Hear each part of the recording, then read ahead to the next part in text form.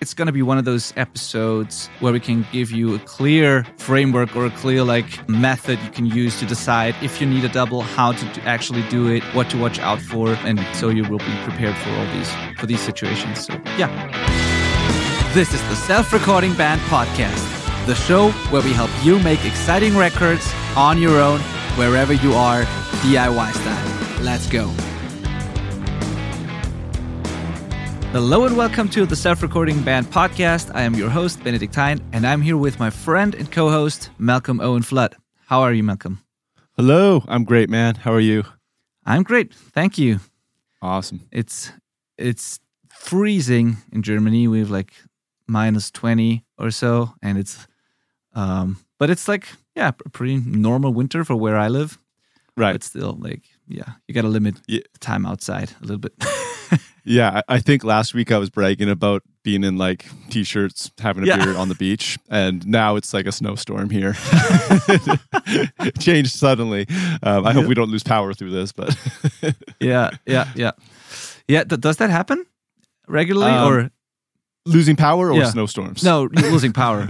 Losing power, yeah. So the downside of having such great weather very often is that when bad weather does come, we're never ready for it, and it just wipes us out. It's like all hell breaks loose, and people can't drive, and it's a disaster. Oh yeah, okay, yeah, I can see that.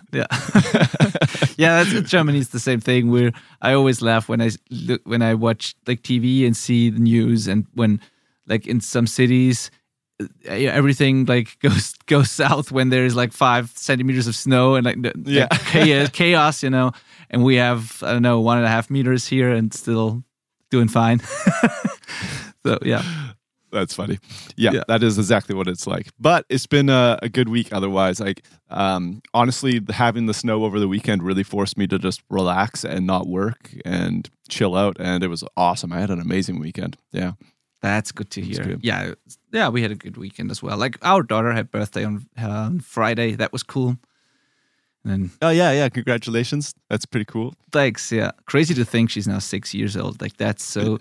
I always used to say oh, everything changed when we got kids, and I need to take things seriously now. I need to start thinking about some stuff, and I realize I have had kids for 6 years now, so I'm not starting now. I should have my shit together. But I always tell it to myself. So things used to be easy, but now that I have kids, I need to do this and that. But it's been 6 years. So. Right. Crazy. Well, my cat Beasley has turned 1, so that's exactly the same, right? Yeah, I mean, it felt similar when we got a cat first. Our first cat was somehow similar to our first kid in a way. At least until you had kids. It felt that way back then. Now I realize it's not the same. But yeah, I almost say that stuff just to annoy my friends who have kids now. Yeah. I can totally see that. Well, yeah, 2 kids, 3 cats, 2 ducks. Yeah. In my case, so it's a lot going on. So yeah, other than that, the weekend was cool here as well. A little bit of work, a little bit of relaxing. It was cool. Yeah. Oh, right on. Well, let's get back into the music world. Yes. So today we're going to talk about doubling, double tracking, which is something that comes up frequently with projects that I work on as a mix engineer. And I'm sure it's the same for all mix engineers who get sent stuff. And the reason is that people are a little seem to be a little confused about this topic because they seem to be unsure when to double, when to record doubles, how to do it properly, how many of those to record, how to know, how to make those decisions. It's basically always the same kind of questions that come up. And we're doing this episode to answer those questions because it's not as complicated. I bet we both have a somewhat systematic approach to it, and I think it's going to be one of those episodes where we can give you a clear framework or a clear method you can use to decide if you need a double, how to actually do it, what to watch out for, and so you will be prepared for these situations. So yeah, absolutely. Yeah, I'm a big fan of the doubled sound. I like the wall of sound mixes. That's kind of my alley. Like that's where I live generally. And by double tracking, that's like a really great way to get to that result. Very nice symmetrical sounding mixes that really just kind of smash out of speakers, right? So I'm a huge fan of it. Lately, hilariously, with the timing of this episode, I've been purposely using less, kind of as an experiment, but also realizing that, as with most things in music, it's what you don't do that makes the parts that you do it more effective, right? Yeah. So, like, I think this is a really good timing for this episode because it's stuff that I'm experimenting with right now. So it's very fresh for me. That's cool. So maybe we should start by talking about what are things that are double tracked most often. Yeah, I think the two biggest ones are vocals and guitars for me. And you can basically do whatever you want and double anything, but like vocals and guitars are the common things. And there's two ways I approach it. Like on the one hand, there are these doubles that I do to just fill up the stereo image whenever I think there's something lacking or the mix would lean on one side and I need something on the other side. So that's one situation where I would do doubles.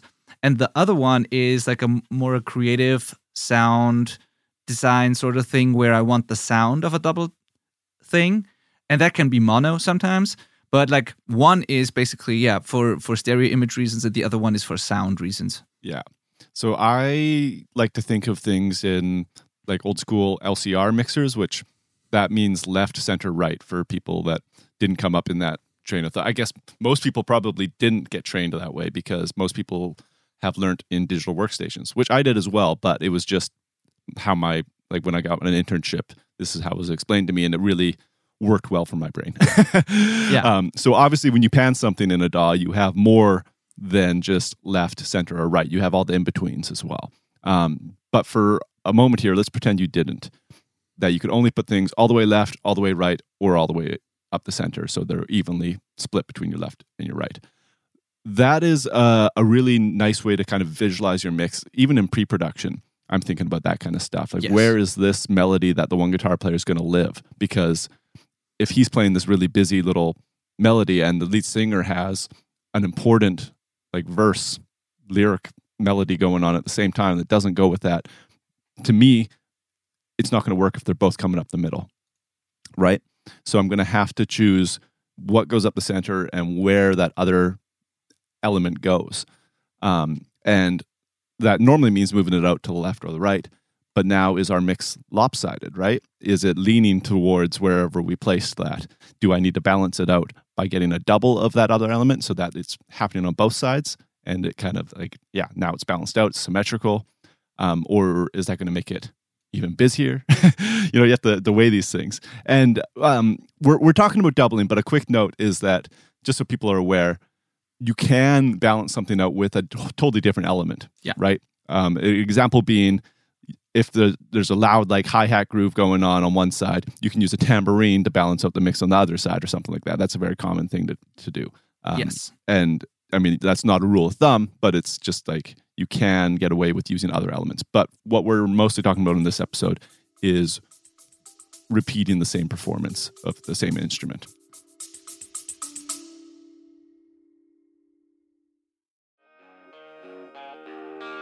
Hey friend, this is Benedict from the selfrecordingband.com, and if you are producing your own songs, I have a question for you. Do you ever listen to your music and feel like something is just off? Maybe the drums sound weak, or the guitar tone bothers you, maybe the vocals don't really cut through the mix, or the whole thing just doesn't sound finished and professional, but you can't really put your finger on it? I know you want to release big, punchy, professional sounding songs, right? The type of authentic, unique art that connects with your audience on a deep level. But you're just not sure what's missing with your recordings. Somehow you just can't connect all the dots. And I get it, the amount of things to learn and all the conflicting information out there can be really overwhelming. Especially if you're a lone wolf trying to figure it all out on your own, right? Now here's the good news. Whether you've been self-recording for years or you're just setting up your first home studio, I want to offer you my personal one-on-one help. As long as you are determined to put in the work, I'm offering a limited amount of free one-on-one coaching calls with me. On this hour-long call, We'll dive deep into your recordings and create a personalized roadmap for you to finally solve the issues you're struggling with so that you can release music that you'll be proud of forever. If you are ready to see and believe that it's actually possible to achieve your goals and make the records you've always wanted to make, then go to theselfrecordingband.com/call and apply for one of my limited coaching spots. I can assure you that making exciting and successful DIY records is very doable. We've done it. Lots of other people have done it. You can do it as well. Talk soon. theselfrecordingband.com/call. Yes, exactly. And I think that's actually a great way to start. Immediately from the first thing you record, think of the panning that the final thing will have. Even if you're not mixing yourself, just like when you start recording the drums, start panning the individual elements out left and right. When you record the bass, keep it in the middle. When you record guitars, think about the final image, what it's got to be, where each guitar is going to sit, and like commit and define that. I mean, the mixer can obviously change that if another method would work better, but do your best to define that and to intentionally place elements left, right, and center during tracking. So that's, I agree, is a great starting point, because that will lead to automatically lead to logical decisions that you're going to make when it comes to doubling. For example, the classic for me is with the balancing out left and right thing. The classic for me is, for example, you have two guitars and you have a verse, for example, and both guitars are playing chords or palm mutes or whatever, like simple things, the same thing basically. And then you go into, and one is left and one is right. And then you go into the chorus, and one of the guitars starts to play like octaves or some lead melody in the background or single notes, something like that. The other guitar keeps on playing chords. Then the chorus, that's probably supposed to sound bigger, will sound smaller than the verse because one guitar is not playing chords anymore, and it's like these thin single notes sort of things. And if you just stick with the left and right thing, it will sound like the real band with two guitar players, but you probably oftentimes don't want that. So you need to get something in the spot where the second chord guitar was in the verse and move the lead guitar or the single notes to the middle behind the vocal, for example. Or double both of them and have like two wide chord guitars and a doubled lead on top of that, left and right, or something like that. But you want to make sure that the chorus is actually bigger than the verse. And oftentimes, that's not the case if you don't double it, because the verse might end up sounding fuller than the chorus. That's a classic for me, where I just move the lead to the center, and then there's a hole on one side, and I have to fill it in with a double. Right. Yeah, definitely. Yeah, sticking with this left, center, right concept for a while, this might surprise some folks that haven't been doing this for very long, but a lot of people strictly mix like that. They literally will not go anywhere other than hard left, hard right, center. And 90% of my mixes probably land on that. I do break the rule. Actually, that's not true. My toms never go hard left or right for me. I was about to say. I mean, they have, but I was about to say everything except the toms almost every time for me. Yeah, exactly. And lately, I've been getting away with vocals like less than hard panned. Like when it's like some harmonies or something. I'm experimenting with that more kind of thing. But I have a rule for that as well. I'm going to get to that when we come to it. Okay, great. Yeah. But that I think really surprises people, because when I get rough mixes from bands, and you're a DIY recording band and you send me your rough and it's kind of what you've been working with, that's really cool. But I immediately notice that things are either all up the middle, like except for like one guitar or something, it's like really mono, or there is like this nobody's panned enough kind of thing. It's like the guitars are like a little bit out, but the drums are way wide, and it's like, okay, this just sounds weird. So I think why people shy away from the LCR thing is because on headphones, which a lot of DIY bands are working on, it sounds pretty shocking in a bad mix when you've got things hard panned, because it's coming out of one ear only, and your other ear can't hear it at all. But when you're on speakers, that's not how it actually works. If you hard pan something, your right ear still hears it, right? Yeah. It's still going to get there eventually. Yeah. So it's different with headphones, and it sounds weird if your mix isn't very balanced. But once a mix is done really well, even with it hard panned, it actually does work out even with headphones. Yeah. And also, I completely agree. And also, what people don't realize, I think, is because they will say that they want a little bit of the one guitar also on the other side because it sounds more natural or whatever, or like because of the headphones thing. But what they don't realize is that we are very likely to do things in mixing that solve that problem, because as soon as you add a little bit of like a room, not even the reverb, just like a small amount of room on a guitar, or a small delay on the opposite side, or something that's not perceived as an obvious reverb, but just something that adds that information to the other side, that problem is solved. You have hard panned guitars, but still some information on the other side, and then you don't feel weird when a solo guitar on one side is playing, for example. Absolutely. Yeah, that's a very good point. Yeah, so I think it's a great rule of thumb to start with LCR and try and make that a rule while you're tracking. Yeah. It'll just keep things very neat and make, like you said, Benny, it helps you make decisions because it has to live in one of those spots, and if it doesn't sound good in any of those spots, you have to figure out if you have to add more. Yeah. And what that more is. Yeah. Tons of your favorite records have probably been made that way, as Malcolm already said, and some of it just because there was no other way, because there are large format consoles like Neve consoles and really expensive stuff that don't have a pan knob, but just an LCR, like an LR button, or LCR. So you could choose left, right, and center. That's it. I think Andrew Sheps still mixes LCR in the box for that reason, because he used to mix on his Neve, and those were the options he was given, So yeah, so it definitely works, and it's good to limit yourself to that, with the exception of some elements. Yeah, I've been told that speakers actually prefer that, because they're not trying to reproduce the same thing. It's easier for them to do their job. Yeah, makes sense.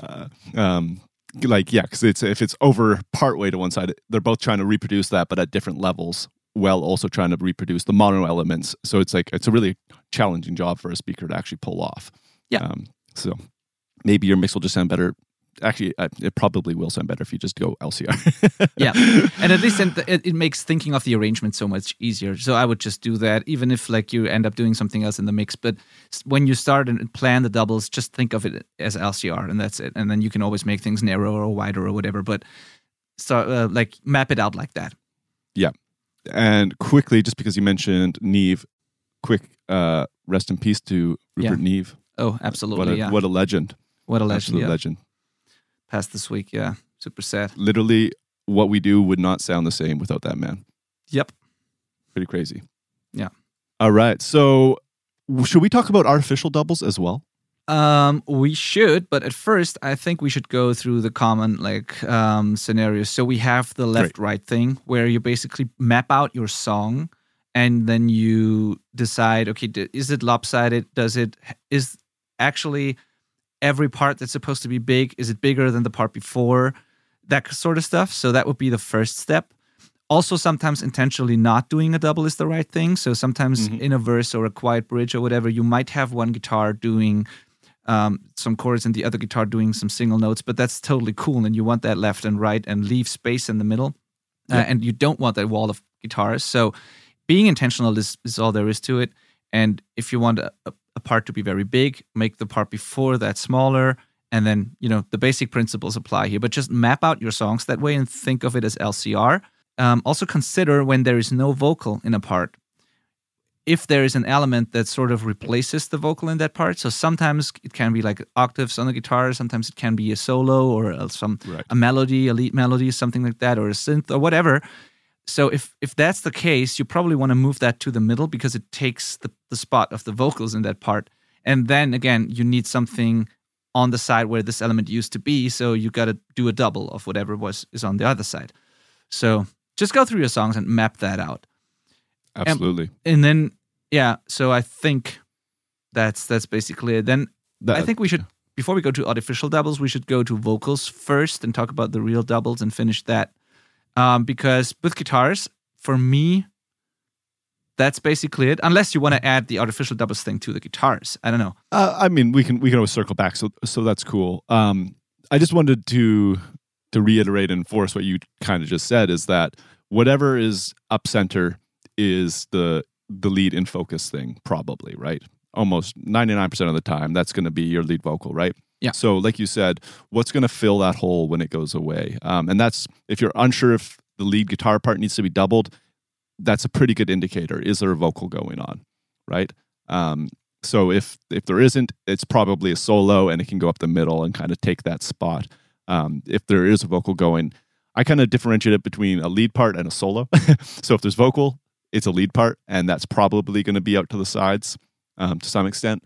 And then if it's no vocal, it's a solo of some part. So then it's going up the middle. Not to say that doubled solos can't be cool. They definitely can. Yeah, exactly. That's that we get to that when we talk about like the artistic choice of doing a double or the sound choice. Yeah, for now we're talking about arrangement decisions. And this is I was reading some mix notes for, I wish I could remember his name, but the fellow who mixed the interval song Lock and Key. And Sam Guayana? Yes, yeah. Cool, what a great production. And getting to look at those multi-track recordings, really fantastic work from everybody involved there. It sounded amazing before it was mixed. Yeah. But in his notes, he said that he doesn't do much automation because he thinks that the band kind of does it in their performances, and that the production kind of does that as well. And I do that as well. I'm like, the chorus should sound bigger without me turning up the guitars, generally, right? So what's making that happen, right? So like you said, if there isn't a double-tracked verse guitar and then it comes in on that chorus, it's already getting louder there. So if your mix is not sounding like it's not emotionally hitting those marks of like getting big and smaller in spots, this is how you control that. Yeah. So don't expect it to just happen because somebody's going to turn up a fader later. It should already be happening, I think. I totally agree. And that again comes down to after we've finished the fill in the gaps thing, that comes down to like creative decisions when you add a layer of doubles to just make it sound bigger or wider or whatever. Right. So I totally agree.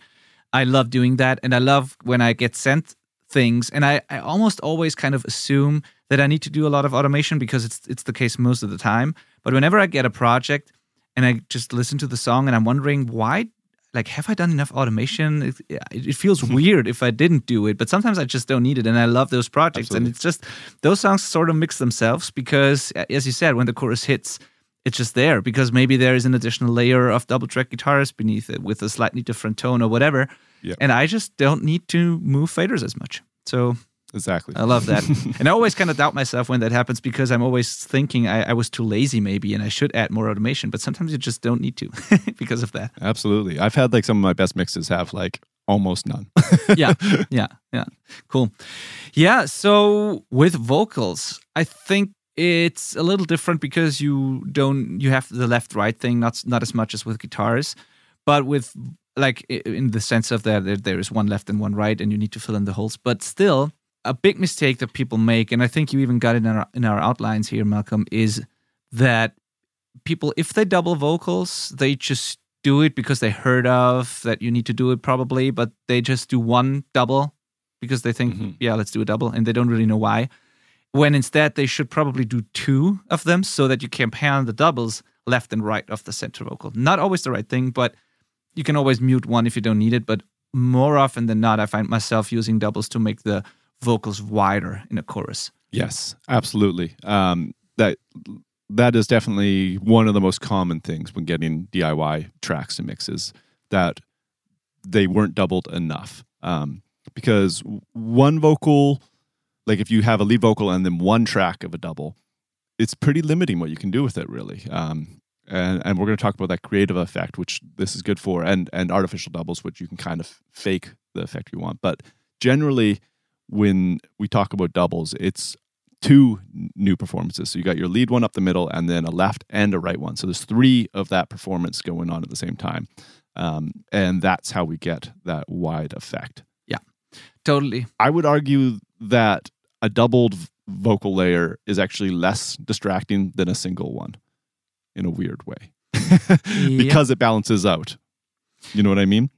Yeah, I sort of agree, and that brings up a point that I was wanting to talk about, and that is when it comes to the LCR thing, I'd love to have like doubles hard left and right if they are done well. The only time I can't do that is when they are not really in sync, when they are not aligned well, not edited well enough, or the performance is not good enough. Then I find myself making them a little narrower because it gets. I agree. It's less distracting if they are perfect and just left and right, and it's just one wide vocal. That is what it's perceived as. But when they are not really aligned, it's super distracting, especially with like S sounds and stuff like that are coming from left and right. You know, when you get that bouncing left and right thing, that's just super distracting and annoying. So if that's the case, I'll either ask them to edit it again, or I'll do it. Or if none of that works or whatever, then I just have to make it a little narrower, just so it's not so distracting. So the only case where I typically find myself making doubles not 100% left and right is when I find them to be too distracting when they're super wide. I agree. Yeah, that's one more tip for you if you're new to the double world. Whatever you think is tight enough is probably not tight enough. Yes. And also another reason to do the LCR thing, because that way you really hear. If you don't do it, you might be tricked and you think it's tight enough. But once you pan it out and you clearly hear, especially on headphones, you immediately notice if the S's and T's and all that are really aligned or not. Could I hijack this a little bit and talk about a process for getting doubles done? Of course. It applies to both guitars and vocals. But pretty much, say you're doing vocals, we use that example. When you are getting set up to get ready to record, how I do it anyways, is I make a tracking track.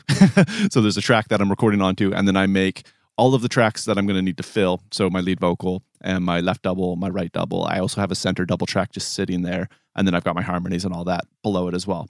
And there's all in order stacked below the track that I'm recording onto. And we nail a part. I drag it down onto the lead vocal one, and then it depends on the vocalist, but often I want to double right away because it's fresh in their mind and they're going to like be able to get the timing really tight because they know what they just did. And then we double it. I just drag that down onto the double track, and then we do it again, and I drag it down onto the other double track. And now we've got our center, and they're already panned. Like I've got the panning of those tracks and the volume set how I want already. So then 3 takes, click play, listen back. We can hear the center and the left and the right. And if it's good, we move on. If it's not, we figure out what wasn't good and we do it again. That's kind of the process. I love that. The only bit of advice is you have to know your vocalist. If I'm at all worried about them losing their voice, I'm going to do the whole lead vocal before I touch anything else. Because doubles aren't worth blowing out a voice on. That lead vocal is going to be way more apparent in the mix. So a lot of the times it's get the lead vocal, then attack doubles. Yeah, I totally agree with everything you just said. It's a great method, and I agree with the voice thing as well. It's good if you can do it right away, but not necessary if you risk ruining the voice. Yeah, I do that for guitars as well. But it's all about having those tracks just sitting there so you can just try it out even. Like if you're not sure if you want to double in the verse or whatever, you can just have it there, be like, okay, sing it one more time, drag it down and listen and be like, okay, that doesn't really do what I want. Or yeah, this sounds awesome. Or that sounds good, but we also need a right side. Like we need it to be the doubled thing. Yep. Yeah. But with guitars, I always I always do it immediately just for tuning reasons. Oh, yes, guitar, definitely. Absolutely. And don't like little side note here, don't tune between doubles with a guitar. Like tune between the real take. And as soon as you nail it, like tune before every real take basically, or every 2 or 3 takes at least. And then once you nail it, immediately do the double without tuning. That way it will be really in tune. If you tune before the double, both might be in tune themselves, but not exactly the same way. So you might get a weird phasing thing. So don't tune before doubles and do them right away with the guitar. Doing doubles later might cause tuning problems. So yeah, it almost definitely will. So the side story, I've started making educational recording content on TikTok just like over the last week, just giving it a shot, and I'm having a lot of fun with it. But I made one about relative tuning, about what you were just talking about, how it is hugely beneficial to tune once for a pair of doubles rather than in between them. Yeah. Because your guitar needs to be in tune with itself, not necessarily having 2 differently in tune guitars. You know, like it's just got to be relative. And my God, I pissed off a lot of old blues players. I don't know. Yeah. I mean, it's such a we don't need to get into that, but I can totally see why they would be pissed off.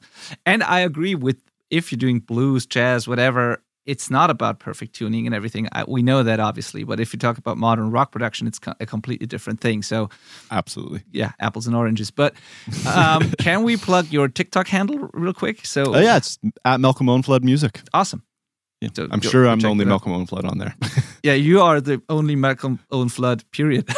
I'm pretty sure. Everywhere. So awesome, yeah. Yeah, cool. Tuning, relative pitch, doubling right away. Where did we start this? Yeah, with the vocals, exactly, with your method of doing vocal doubles. Yeah, that's a great one. So just be set up and have the tracks sitting there to go. That's the short answer. Because, it's got to be quick. This is a really time-consuming process, we should add, especially vocals, because it is hard to nail them as tight as they should be. I sort of agree, yes, but when it comes to doubles, I rely pretty heavily on editing, to be honest, because with the lead vocal, not so much, not at all, because the lead vocal is such a personal, intimate thing where feel and everything is so important. So I don't want to get too heavy too heavy-handed with time stretching and editing and stuff. But with doubles, I don't know. I don't really care as much because usually you don't. I think they even sometimes sound cool and not as distracting if they are super tuned and edited and on their own sound pretty boring and flat and not exciting and too perfect. But that makes them work very well as doubles for me sometimes. So I don't know. I don't spend too much time getting perfect doubles. I mean, if they're way off, of course, but if they are tight enough so that I definitely know that they can be properly aligned in editing, I would just rely on that, to be honest. What I mean by that is that it has to be tight enough that the editing doesn't take longer than it should, right? Because if you're singing the wrong note, now it's a hassle to tune it. Yeah, right? yeah, of course. And if your timing's way off, it's a hassle to correct the time kind of thing. But you'll get the hang of it. Yeah. There's one more interesting phenomenon. I don't know if it's the same for you, Malcolm. Did you ever have the situation where you have the lead vocal take and then you're doing doubles and then you find out that one of the doubles is actually better than the original lead vocal just because it was easier for the singer to sing to the recorded vocal? Yes, I try to be very conscious of that, and then I just swap it out. Yeah. It's hard, though, because it's hard to know what you're listening to in this process. It takes a lot of practice, honestly, to get good at this. Yeah. But I don't know, sometimes for some singers, they just sing better when they don't think they have to perform as well and when they can, sing to something that's already been recorded. For some reason, maybe they don't take it as seriously or they don't overthink it as much. And that results in a better performance sometimes. I don't know. But sometimes it happens. It does. Yep. Yeah. So be aware. Yeah. Yeah. So that's the process. And I don't know. Do you do doubles, like the left-right doubles thing to make vocals wider? Do you do that in choruses exclusively? Or do you do that throughout the whole song and you just mute whatever parts you don't need? Or what's your approach there? It depends. With guitars, I will lean towards doubling just for the heck of it. Even if I'm not, pretty much if I'm not totally sure, I'm going to double it. And then often I am sure that I just want one or whatever, so it's fine. But I kind of just lean towards, I can always get rid of something in guitars. But with vocals, I try to really make those decisions and commit to them. Yeah. So if I'm not going to have one, I'm not going to make them do it, kind of thing. And I just stick to my guns on that. Yeah. But I mean, maybe we should talk about center doubles. Yeah, let's do it. Because with the stereo thing, I think I agree with what you said, and I decided as we go, and basically it's just do I want this part to be wide or do I want it to be intimate and very clear and upfront? Because the wide thing will sound big and wide, but it will also sound a little more distant. And if I want something really upfront and very intelligible and very intimate or loud and aggressive and in your face, I just stick with one lead vocal in the center. Mm-hmm. So most of the times for me, it's verses or intros, quiet, bridge, or whatever is one vocal in every big part, choruses, big bridge, breakdown, whatever it is that's supposed to be huge. I'm doing the wide double thing usually. Cool. Yeah. I would say I'm similar to that. I normally do have a layer, something going on in the verses, but we'll talk about that when we get into the more creative side of things. Yeah. Yeah, let's do that. Let's do that in both cases. Okay. So All right. with guitars or vocals, whatever you want to start with, what are some other applications other than like making vocals wide and filling in gaps left and right? So I think this is something that's actually hugely dependent on the vocalist you're recording. I think some vocalists sound really good with the left and right double, but some of them don't. Some of them, like, I don't know. I think maybe it's kind of a little dependent on like how wild their vibrato is and stuff like that, and how tight they are. But some people just don't really sound great and kind of get that Ozzy Osbourne effect going on. I love Ozzy, but I don't think he can really sing. I'm just gonna say it. Yeah. And I would say that most people don't want their vocals to sound like Ozzy. So, but I actually have no idea if he's like a hard pan double or a center pan double. Sorry, I can't tell you. But anyways, some people sound better with a double that's right up the middle, like stacked on top of their vocal, and that has a very different effect, but can be very cool as well. But I would consider that more of like a creative effect than the hard pan doubles, where the hard pan doubles are like reinforcement and weight to the mix. This is like a vocal effect that is changing the quality of that person's voice. It's like some people have kind of a signature sound of that, like Dave Grohl, for example. I was about to say doubled vocal. Yeah, I was about to say the typical Dave Grohl sound is totally that. It's like almost two equally loud vocal takes. Like it's a drastic chorus effect basically that happens when you do that. Exactly. So that can be really very powerful and very signature. I find that usually I'm not going that route because I don't think a lot of people sound good with that either. I have more luck with the wide thing, but it is worth checking this out. And some people do both. Again, take Dave Grohl, right? You've got the very coarse thing, but he's going to get even wider on the courses for sure. So that is a creative effect that you should totally experiment with. I don't think I ever do that on guitar. Up the middle. Up the middle, not. But I'm doing the chorusy thing with guitars on purpose, but not up the middle usually, Yeah, definitely. So definitely check that out if you're going to do center doubles. And that can be a good differentiator between the verse and the chorus as well, doing something like that. If we're continuing to talk about creative doubles, going back to what I do with verses, often these days I've been trying to just do one double on the verse, and then making it kind of like, sometimes it's got like the radio effect, or sometimes it's like reverbed out, which can be really cool. So you can have like it be maybe the lead vocal is actually totally dry in the verse, but you've got a double that has like 100% reverb, and it's making the reverb, but it's kind of disconnected. It's a totally different sound. And I really dig it sometimes. Sometimes it doesn't work though. Yeah, we have talked about that, I think, in another episode, and I really like this concept, and I've tried it since then more often, and I really, really enjoy it. Like basically you triggering whatever effect you're using off of a different track, and you're mixing the resulting effect with the actual lead vocal take. So it sounds like a reverb on the lead vocal, but it's actually the reverb on a double of a lead vocal with that double muted, essentially. So yeah, and that's a really cool thing to do. Works with like delays, or like any effect basically can work. Absolutely. Sometimes it doesn't, but it can work with any effect. So for that reason alone, it might be worth recording at least a mono double in the verses, and like giving the mixer the opportunity to just mute it if it's not needed, or do something creative with it. Definitely. So I often in that case, I'll just use like an alt take from the lead vocal. I won't even get them to like record it, because like I know it's going to be so unaudible. Like you won't be able to tell if it's the perfect take, right? If it's a reverb. Yeah. So as long as it's relatively a good take, it's going to be fine for that. Yeah, agreed.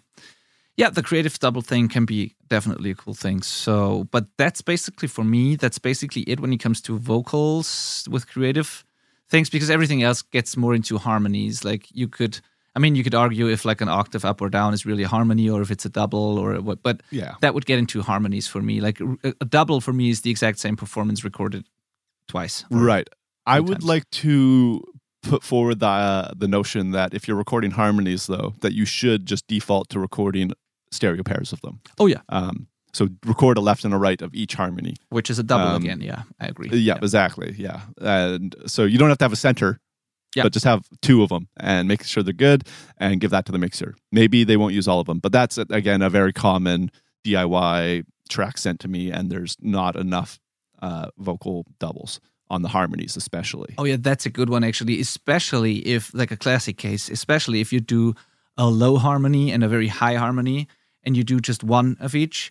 And then when you're mixing that, you're left with, you can either have like 3 things in the middle, like the lead vocal and those 2 harmonies, or you can try and pan the harmonies left, right, but that will most of the time sound lopsided because you have the full deep harmony on one side and the thin high harmony on the other side, and that often doesn't work. And in those situations, I always wish I had at least a double of one of those and keep so that I just have to keep one in the center. And most of the time, I would prefer the higher one on the sides and the lower one in the middle, maybe. Exactly. I'm the same. And if you can, just double all of them so I can spread them out like however I want. Definitely. You know what? Low octave layers don't get enough credit. They're so great sounding. Yes. Yeah. And high harmonies. If anybody's into Our Lady Peace, go back and listen to their albums and check out how many high octaves they've got mixed all over the place. It's insanity. But it sounds great. Yeah. And Red Hot Chili Peppers have done that too. It's definitely a cool effect. Quickly, I think this is like the perfect moment to talk about artificial doubles while we're still on vocals. Yeah. Because those moments when we don't have enough tracks, that's pretty much our problem-solving tool often, at least for me, is grabbing something like Soundtoys Microshift or Waves Doubler, which creates an artificial double. It is essentially taking a track, so say you just took a performance and copied and pasted the same performance below it, but then that would just make it louder. Hopefully you've tried that and know that doesn't work. We need to say that, I think. We should say that. I've definitely had people think that works. Yeah, copying and pasting one performance is not a double. It does nothing. It just makes it louder. It's like, even if you do it left and right, people ask that all the time, actually. If you put one performance on the left side and an exact copy of it on the right side, it will come out of the middle, or like will sound like it comes out of the middle. It will be mono again, because a mono signal is basically 2 speakers playing the exact same thing at the same time. That's what a mono signal is. So yeah, that's not a double. You've just made it do that. Yeah. So then that's like the ultimate form of lazy. Yeah. It's like, this will work, right? No, it won't work. Yeah. You're wrong. Yeah. And then the next step of lazy is like, well, you can just like delay it a little bit. So make it so that it's not playing at the exact same time. So you just delay it a few samples or whatever. And it's like, okay, now it sounds phasey. It just sounds worse. But it does sound wider. I'll give them a little credit there.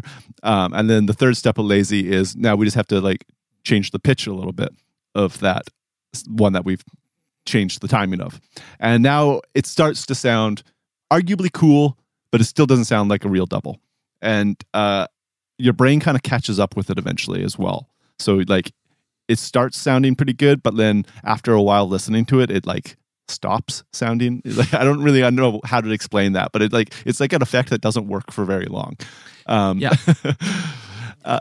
got something to say on that? Yeah, unless it's the typical like the micro pitch effect, the microshift effect, the classic vocal effect that's been used on countless records, where it's pretty much that you kind of that effect.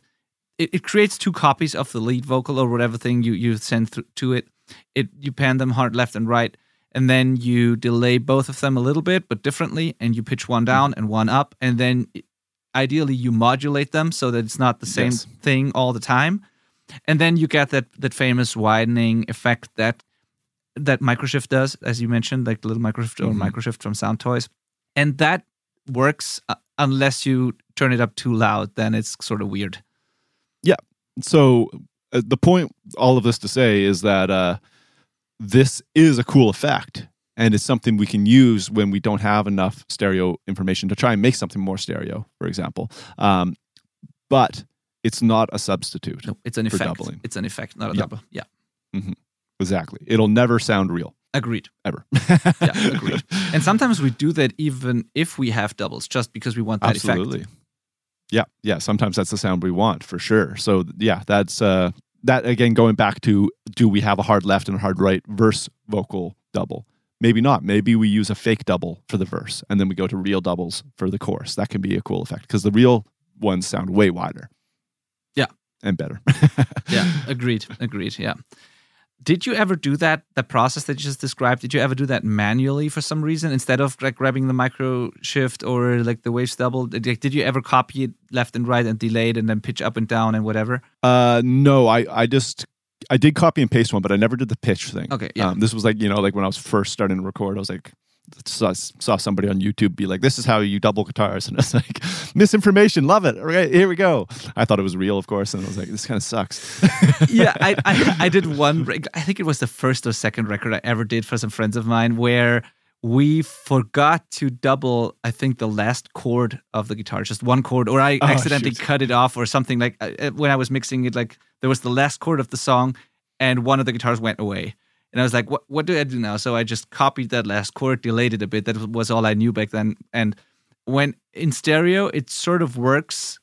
And when you listen in mono, it's like very weird when that last chord hits. And even in stereo, it's like, what the fuck is going on here with that last chord? But I did that because I didn't know what else to do. I just delayed it a couple of milliseconds, and that's how I quote unquote solved it. But yeah, that's funny. Yeah, I'm glad that came out because there is a surprising amount of people that think that's totally like how you can do it, that it works the same. And it just doesn't. It just does not. Yeah, absolutely. But artificial doubles on purpose is a thing with these effects, definitely. Absolutely. In fact, they're tighter most of the time, right? I mean, it's very tight. You can set it as tight as you want to be. Yeah, So, and for like very fast, even like metal, I've heard of guys leaning that way for their double. Because I mean, in the case of what I'm thinking of, they still recorded a double, but they just used this artificial doubling on that double. So there was like, a center, a real left, and a fake right kind of. and that, because if you had too many, it was just like too fast to get perfect kind of thing. So, I mean, it could be a solution for something like that, I guess. I've never found myself in those shoes, so. Yeah, but that's also an application for the mono double because you can use that mono double to send to a microshift, have the left and right thing, but have it on 100% wet so you don't hear the mono double. And then you have the fake doubles that are not exact copies of the lead vocal, which will probably sound more authentic than doing it with the actual vocal. Yeah. Yeah. Yeah. Always get at least one. That's a good rule. Yeah. Cool. I guess. Now, when it comes to guitars, what are some things you do there just for sound reasons or for like artistic reasons, creative reasons? Yeah. So, I mean, generally, my rhythm guitars are left and righted out. It's pretty standard practice for big wall of sound modern rock guitars. I do appreciate doubled leads, but when it's doubled leads, I often like them to be different. Like, like switch the pickup or switch the tone a little bit or whatever. Because like I want it to be as wide as possible if I'm going for that effect. Does that make sense? I was about to get into that after it. I have a question on that. So about the different or same setup, because that's a common question as well. But just like, do you do like the mono double thing? Probably not with guitars, but do you do in general add layers of doubles when you already have the stereo image perfect, but you still want another layer maybe, or you want to, as you said, double the lead, even though basically you have the image perfect, but you still want to add, for whatever reason, you want to add a layer, do quad tracking. Yeah. Or, I don't know. Exactly. Quad tracking was exactly what I was going to bring up, is that like maybe the courses just need that little extra punch. Like we were going back, the production should kind of provide its own automation in a sense, and adding quads is a great way. So quads just means a third and fourth guitar generally. Okay. So you have your main guitars doing your left and right, and you're adding another double. So it's already double tracked, and now you're adding another double of the guitar, usually with a different tone that complements whatever's going on, right? And I mean, it's tricky because I say that I do that, but almost always that quad is not an exact double. Sometimes that quad is just like the root note being played instead of the whole chord, or it's like a complementing part. Maybe it's like higher, like it could be another guitar part altogether. Yeah. But in my head, I still kind of think of it as reinforcing it as a double, but sometimes it's not actually a double. I have a pretty clear opinion when it comes to quads, and with just to talk about the leads first again. With leads, if I'm not doing a different tone like you described, if I just do a simple double with the same setup, then this might be because I wanted to have a certain atmosphere type of thing, because it sounds pretty, wide and like atmospheric in a way. When you have that can work in verses as well. You might have no chords at all. You might just have single notes, a melody or some picking or whatever. And if you double that and it's very tight, you get that wide chorus thing that sort of surrounds the vocals and leaves a lot of space in the center. So I like that sometimes. Sometimes when there is a lead melody in a chorus, for example, and I have that wall of rhythm guitars, and I don't really want something to like step on the vocal in the center, sometimes I do it behind the vocal, but sometimes I want the guitar melody audible as well, but I don't want it to conflict with the vocal as much. And then I will double the lead, just as I doubled the rhythm guitars, and put the lead left and right on top of the rhythms. So you have a left rhythm, a right rhythm, and the left lead and the right lead. So sometimes I do that. I'm curious to hear, like, and when it comes to quads, I'm the same as you when it comes to doing different performances, but with the exact same performance, I think more often than not, the typical metal thing that a lot of people do where they just do quads because it often does more harm than good, because it starts to get not tight enough. Like it starts to get a little messy, and like the transients are not as detailed and not as very few people can pull that off so that it really works. And especially if they're using the exact same setup. So you oftentimes gain nothing by doing quads with the same setup. So I tend to, if I do quads at all, I tend to do them with a different amp or like a different tone, different guitar maybe. Yeah.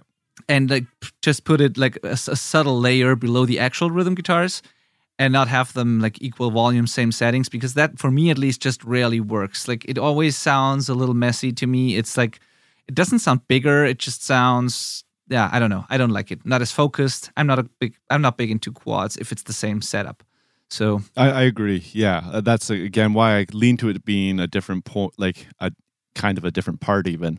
And in metal, because normally I'm doing rock, so it's a little simpler and easier to pull off something tight. Yeah. But if it's something pretty tricky, my quads usually aren't actually the part at all. They're like accents of certain notes.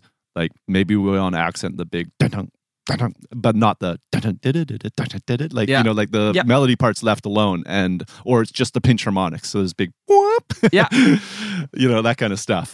So it's like little spices here and there. I agree. And it seems counterintuitive. People think, especially with the big heavy stuff, you need to do quads and doubles and whatnot. But I think that these genres oftentimes sound bigger and more in your face and more aggressive if there's less going on. But what's going on is super tight, super focused. And I find it with more loose rock productions, you can get away with more layers more easily, because those create this wall of sound that doesn't need to be so super tight. But especially with the very heavy stuff, sometimes 2 guitars sound bigger than 4. Yeah, definitely. Like often. There's only so much space, and you can definitely overfill the bucket. Yeah, but now to what you were saying, that's what I'm very curious to hear. When you are using different settings, different pickups, different things on leads, for example, as you wanted to say, when do you do that and why? It's just like it just depends on the song, you know, and the part. That's one of those frustrating answers, but there's definitely no like this will always work for you. You just have to be making those decisions as you go. So again, that's why we're really big into balancing your mix as you record, so you can make these decisions accurately.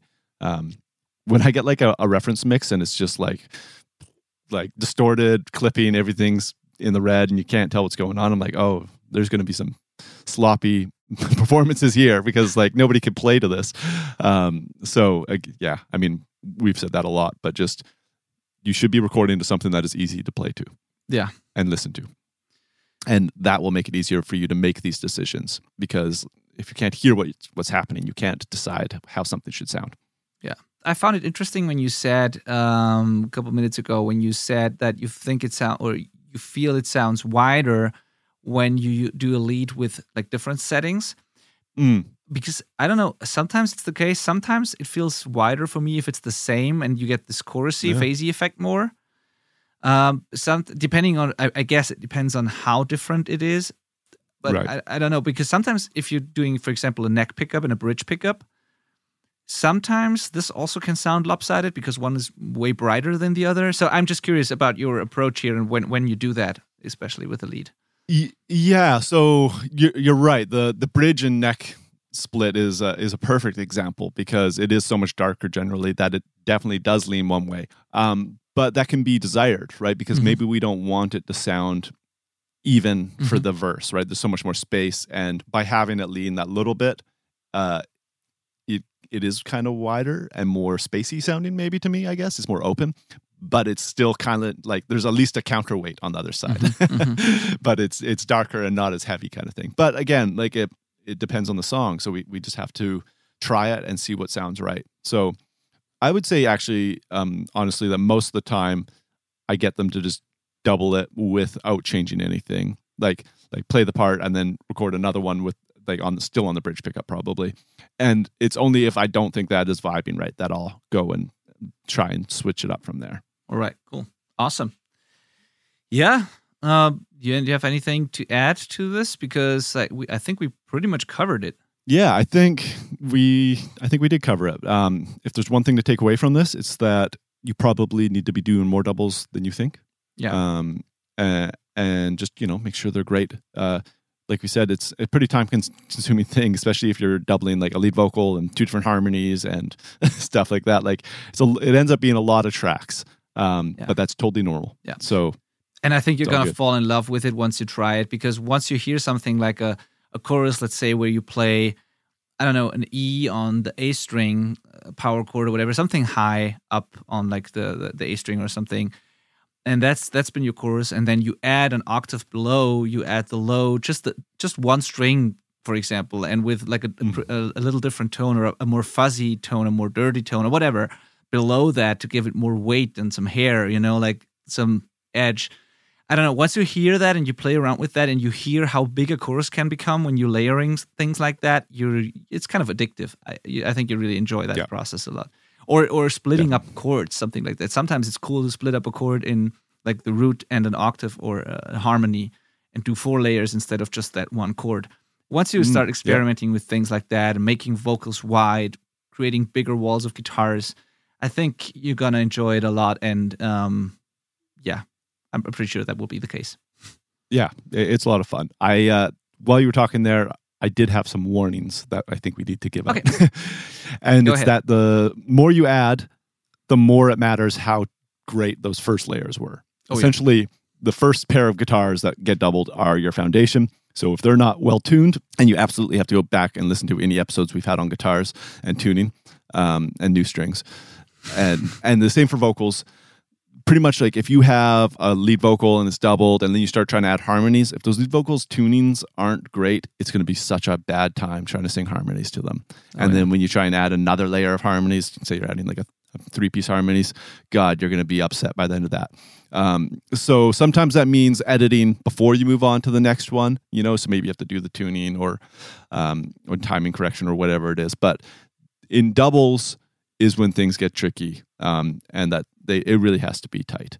So be aware of that. If you're having trouble getting extra harmony doubles down, it's probably because something's off. And maybe, like often I'll just throw on auto tune in auto mode while we're tracking harmonies to it, because I'm going to manually fix it after the fact, but it needs to be good now. Keep the session moving. So be aware of that. It can be tricky, but it's usually worth it. Agreed. All right. And then I think that wraps it up. Awesome. So cool. Check out Malcolm's TikTok once again. Malcolm O'Flot Music on TikTok, if you're using that platform. Also, if you haven't yet, please download the 10-step guide to successful DIY recording that you get when you go to the selfrecordingband.com/10-step guide. Check out that if you haven't yet. And then, join us on Facebook, I guess. We always forget to say that, but we have an amazing Facebook community that you should absolutely join. It's like-minded people doing the same thing, trying to improve their recordings, helping each other out. It's not a big group at this point, but it's pretty active and responsive. Like if you ask a question there, you pretty sure get a response really quickly. And Malcolm and I answer threads ourselves all the time in there. So join us. Go to the selfrecordingband.com/community. We'd love to see you in there. That's basically it. And maybe in the future, I don't know, I just dove into this whole platform. Maybe in the future we'll do something on Clubhouse as well, because I just got onto that and I really enjoy it. But I don't know how and if and whatever. But maybe if you're listening in like 2 months from now, maybe we'll be doing something there. I don't know. Yeah. My hope is that we can do both. Like we can have the podcast being recorded while it's also live on Clubhouse or something like that. I think that'd be cool. I have no idea how it works yet. And again, just want to drive home that Facebook group really is like the best place to get questions answered quickly. It's a great resource, and we actually get ideas for episodes from there as well. So feel free to drop in ideas for episodes into the Facebook group. We love it. Totally. And now this is really the last thing I'm going to say, but that's something I always absolutely forget. And it's, if you are already in that Facebook group, please bring your friends, because you probably know a lot of musicians and band members who record themselves or at least do demos or pre-production or whatever. If you have friends where you think they would benefit from that group or from our whole platform and podcast, and if you want to introduce them to our little universe here, our little space here, then please bring them in. Invite them to the group. I'd love to see a lot more people in there. So just think of a couple of people. I'm sure you know somebody, and bring them in. We'd be endlessly appreciative, and I think they will be happy as well to be there. Yeah. If you need some motivation for that, if you're listening to this, you're probably the guy in the band that has to handle all the recording. So if you get your bandmates listening to this podcast or in that group, they might learn how to do their job better before you have to record them. And you are making your life a lot easier in that case. Oh, yeah. That as well. Absolutely. Cool. Like if a singer were to listen to this episode and realize how much they're going to have to sing, and then like be aware that there's going to be doubles before they're just being asked to do it, you'll be happy that happened. Absolutely. Oh yeah. Okay. Cool. Thank you for listening. See you next week. Take care. Bye. Bye.